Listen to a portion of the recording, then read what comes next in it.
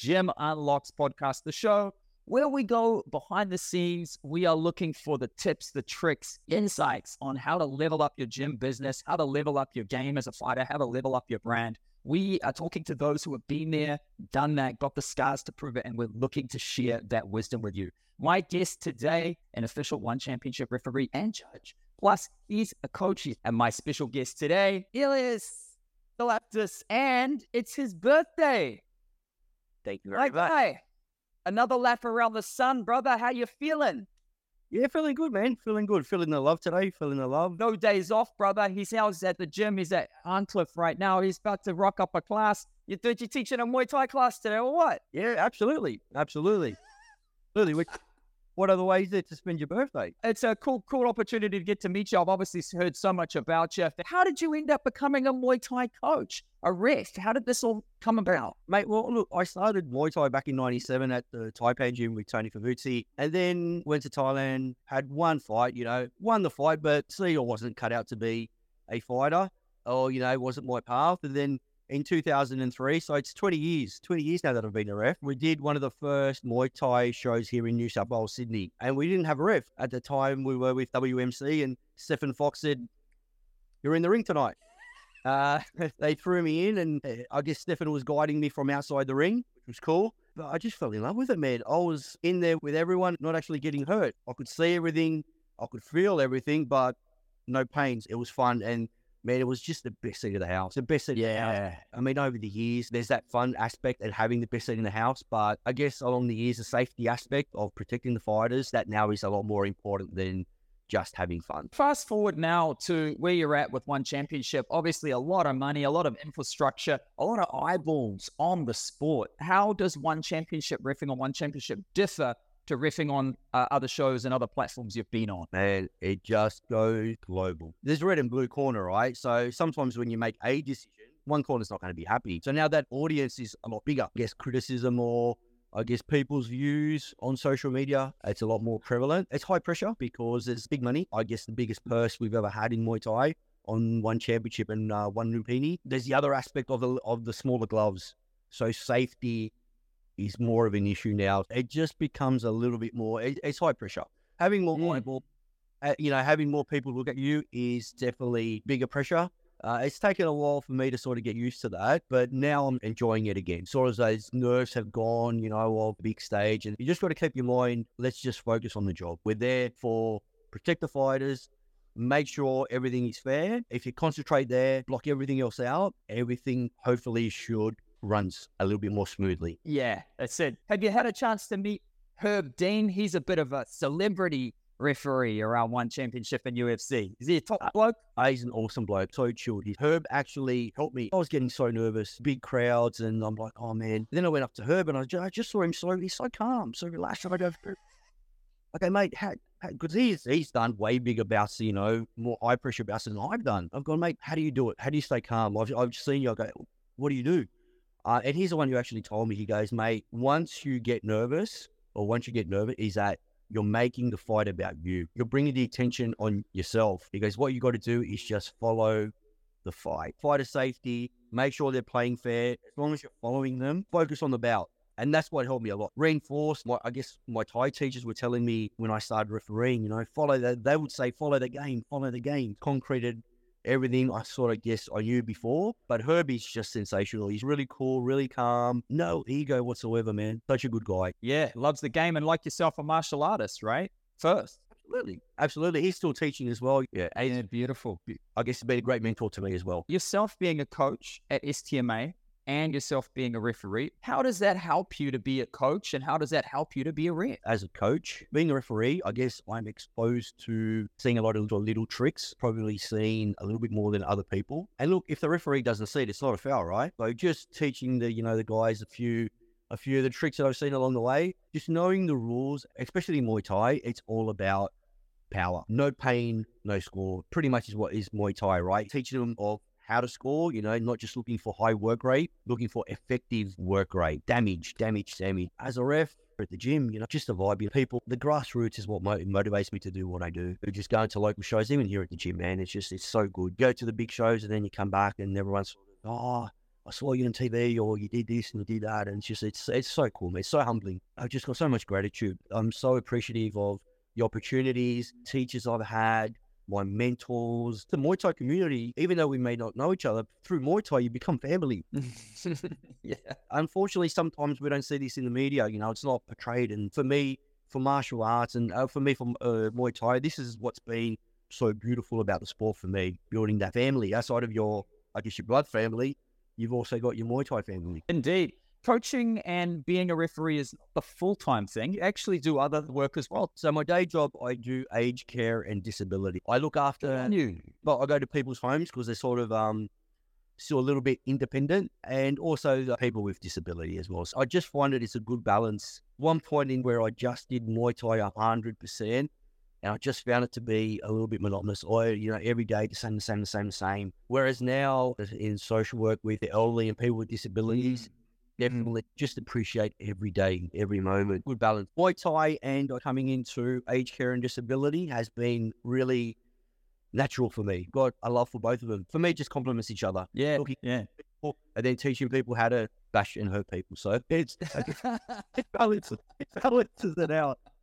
The yin with the yang, right? I believe this speaks volumes to your empathetic kind of nature and your understanding of human nature as well, which you really get to see being up close to a sport like Muay Thai. When we talk about scoring on one championship, the biggest differences between one championship scoring and other organizations scoring. One really focuses on damage. It's all about damage and near finishes. Downs, the end of the bout, I guess if it's close. I mean, other organizations do it as well. With one, it's just more so near finishes and what we call internal damage. Internal damage means like you hit somebody, kicked or punched or whatever, and the person has lost their equilibrium. One championship scoring, that's more high on the list. They're always looking for high work rate. No one's sitting back. If anyone's sitting back, one championship, that doesn't work. You got to be active, either for the 3 or the 5 rounds. Yeah, just damage. And like I said, if you knock someone down, it's just much more higher on the scoring for one. I guess that's the way they've packaged it in terms of this more entertainment style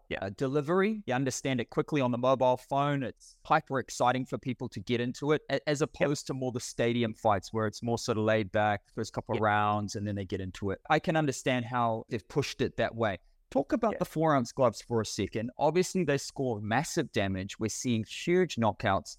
What's your personal take on the 4-ounce gloves for Muay Thai? For always that theory you'd hear, kicks score very high in Muay Thai. Kicks are the most damaging.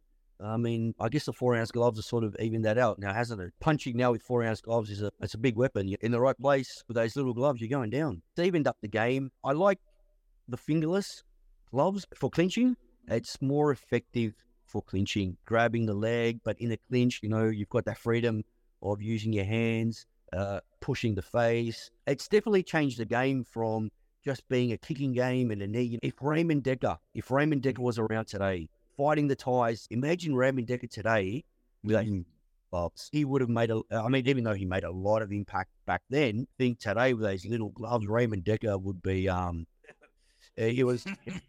And it'll be pretty much close to nearly unstoppable, I think. Chatri talks a lot about it, right? These finish rates. He talks a lot about finish rates in one championship. And I'm assuming that the 4-ounce gloves, the nature of Muay Thai, leveling up with the Muay mat, using the kicking, using the knee, getting a lot more close range. As you said, a precision strike, there's not much between the knuckle and the bone. A precision strike will take a person out. As a ref, how do you actually balance out the fair play with the thrill of the sport? Like, let things go on, but you're also aware of the fandom, the whole excitement of the stadium. You want to let things play out, but you want it to be fair. It always depends on the bout and how the bout's going. Sometimes there's fouls in the bout, but if tempo's up, fouls are sort of like, hasn't affected the bout that much. You sort of give a bit more of a verbal. In some cases, that same foul, some cases you may stop the action and warn the fighter, but if you do that, you may take the advantage away from the other one. Say blue corner is fouled. If red's moving forward, you don't want to take that momentum away from red, even though blue has fouled. Got to read the game. It's not just as clear cut as, okay, it's a foul, let's pull it up. Because if you pull it up, you may take away the advantage from the one who's being fouled. And if the one who's being fouled is okay moving forward, well, why stop the action, right? I'm not sure how many people watch the soccer here. Times when a foul happens, the referee will wave play on, because they don't want to stop and bring the plate back if the team has got the advantage or close to scoring. If someone's getting knocked, the one who's getting knocked does a foul. If you can see that, okay, just let it go on, we may get a finish here, or it's not really affecting the score, you just sort of let it go on. So reading the game is super important. You know, when to stop the action. If it's like blatant, someone's trying to take a breather, that's where fouls tend to happen. When someone's tired, tend to do a foul, so the referee will stop the action so they can get a break. Foul, and it's not that big. Hey, come on, go. And then they just look at that, you're like, no. And you're like, no, go. Important. And that's just nuance. That just comes with experience, right? Like you've just had so much experience now, you're becoming more nuanced. With Muay Thai Australia, with Muay Thai New South Wales in particular, I know you've been involved. Andrew Parnham, the team over there, they're doing great things from what I can see. Got the different class systems. You've got real clear pathways. How do you see the future of Muay Thai for Australia? It's healthy. Australia, I guess, like in other countries, right? You've got different states, and sometimes having different states within that country means like it's like dealing with different countries within your country. When sports commissions, or combat sports as we call them here, are involved, from one state to the other, you know, you get slight differences, and then you get some states that don't have a combat sport, so they do whatever they want. At grassroots level, it's a bit more important with the padding. Here in New South Wales, we have, and Andrew's done a great job with this, and his team, Andrew and everyone, he's done a great job of like putting the pads on as novices, grassroots. You want them to not get knocked out, not get hurt, you know, get back to the gym, train and come back again. Especially that D class that we have where we try to prevent knockouts. Our development days is about just people, I guess, experiencing to get in the ring without the fear of being knocked out. Even though knockouts may happen, we try and prevent that. Then when you step up, then you're sort of being a bit more competitive, and we don't, as referees, we just go as normal, where everyone knows it's a bit more, as you go up, you progress up through the classes. These shows are smaller. You're not doing those big shows where you've got the big walkouts, and it's one fight after the other. You know, there's no walkouts. You're standing ringside, you know, one bout finishes, you're up, you're in. That pressure, or, you know, that big pressure of walking out, thinking about the fight, it's gone. And the kids, good kids programming now as well. So I've seen with the kids with the padding and everything. Healthy, man. It's healthy. Oh, good to hear. Coming together and supporting these initiatives is what's really important, because you can have the best policies, the best everything, but if you haven't got the support, it doesn't mean anything, right? It's about getting the supporters, getting people's mentality that don't have to be pads off and, you know, go for it from day one. Interesting stories from one. Tell us a couple of funny stories, mate, either athletes or some of the other officials that we know, the boss, Olivia Cost, Herb Dean, you've talked about. Well, you know, what's some of the funny stuff you boys have been up to? What goes on tour stays on tour, right, Clinton? The funniest thing on one, when Olivia was doing the pat down, so he's patting a male fighter down, and he asked him if he had his groin guard on. So the fighter goes, yeah, and then he pulls his pants down to show Olivia that he's got his groin. Look, it just, it really is. From day one that I went, I was welcomed. No ego. Everyone is just working for the company, doing best for the athletes, for everything. When you make mistakes, they're just there to be supportive. Everyone's just super cool. When I went there, Olivier still is the man. He's the main guy there, and he was just super supportive, man. No ego, no nothing. One is so good working there. Everyone just supports each other. So you look forward to going out on assignment for one championship. And with that, what's the next assignment for you? September the 8th at One Lumpini. I guess I'm going to One Lumpini more than the normal one shows, because now Herb's in ones, and there's more MMA on the bigger one shows.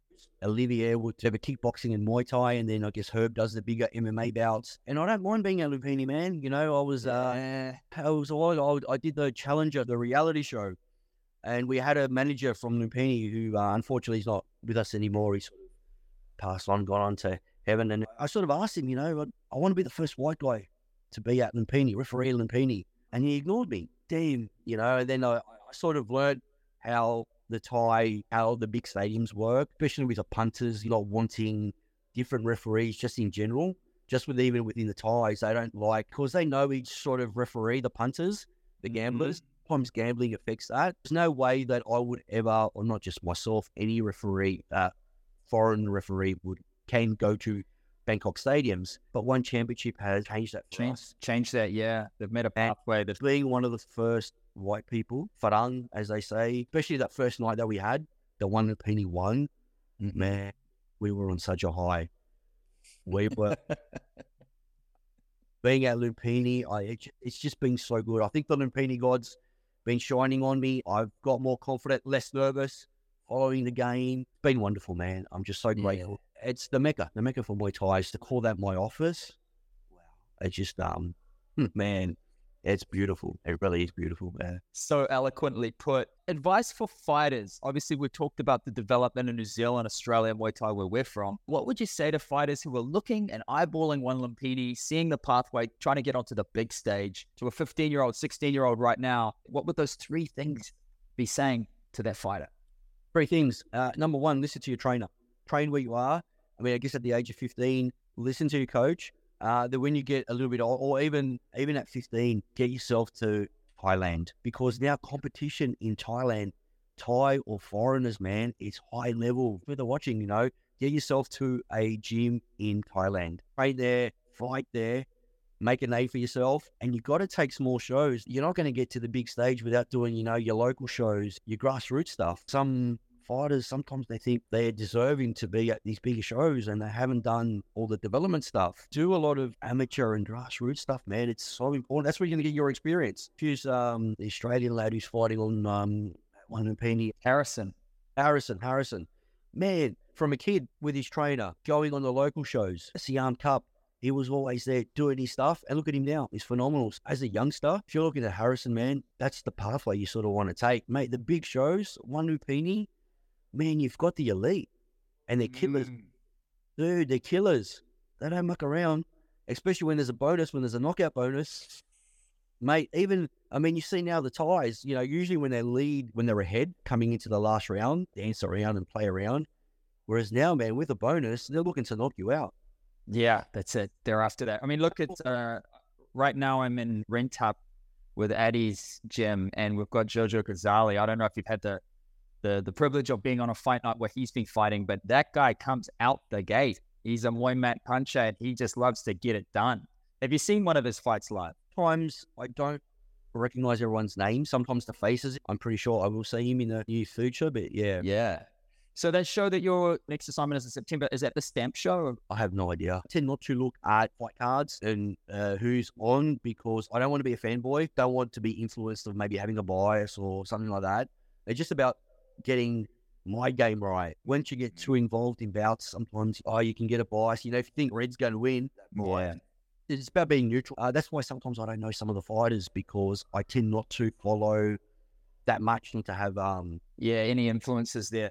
Let's talk about your very next assignment. Obviously, you got your birthday to celebrate, but before you get into your birthday celebrations, and I'm sure part of those celebrations is going to be your very next Muay Thai class, tell us a little bit about how you got involved with Aram's gym, STMA, in Sydney, in Arncliffe. Why do you keep coaching over there? Aram fought one of our fighters, Adam Taylor, many, many years ago. After the fight, we just became friends. Like everyone, we just all became friends with Aram. And then I sort of finished up at my old. Aram was just like, hey man, why don't you come over? One of his business partners was also on the way out. He was moving from where we are in Sydney about 2 hours away, so he had to sell up. So Aram's for a trainer anyway. I sort of came down, and that family vibe, and Aram's got the dogs. I just fell in love with Anoa as well. She was the first person who came to greet me when I came into the gym. We felt a strong bond. It's so cool. It's so cool here. Very family oriented, relaxed. Aram does very well with the fighters. Very knowledgeable, and he knows a lot of people. His network is quite good. That's his talent. Trying to understand him sometimes takes a while. Yeah, been super cool from day one. Like I said, Muay Thai family, especially like him being from Canary Islands, familiar. So it's very much a familiar. Never a dull moment with Aram. Wait, that's right. He's a clown, but it's awesome here. Yeah, I love it here. Consider that to be an open invitation. Any Kiwis, Aussies visiting from out of state, you're invited to come to Elias and Aram's gym over there, STMA in Arncliffe. That's the place to be. So I've got 3 Thais here, and there's myself, Aram, Michael Green, and Laz. We got a great team. Please come down here. So there you go, an open invitation. Look, mate, I really appreciate your time. It's just been absolutely fantastic. Taking time out of your birthday to chat to us over at Unlocks. We really appreciate it, mate. And I'm looking forward to seeing more of you on the big screen, on the big stage, in the circle, in the center for One Championship. Appreciate it, brother. And my absolute pleasure. Thank you very much. Thank you.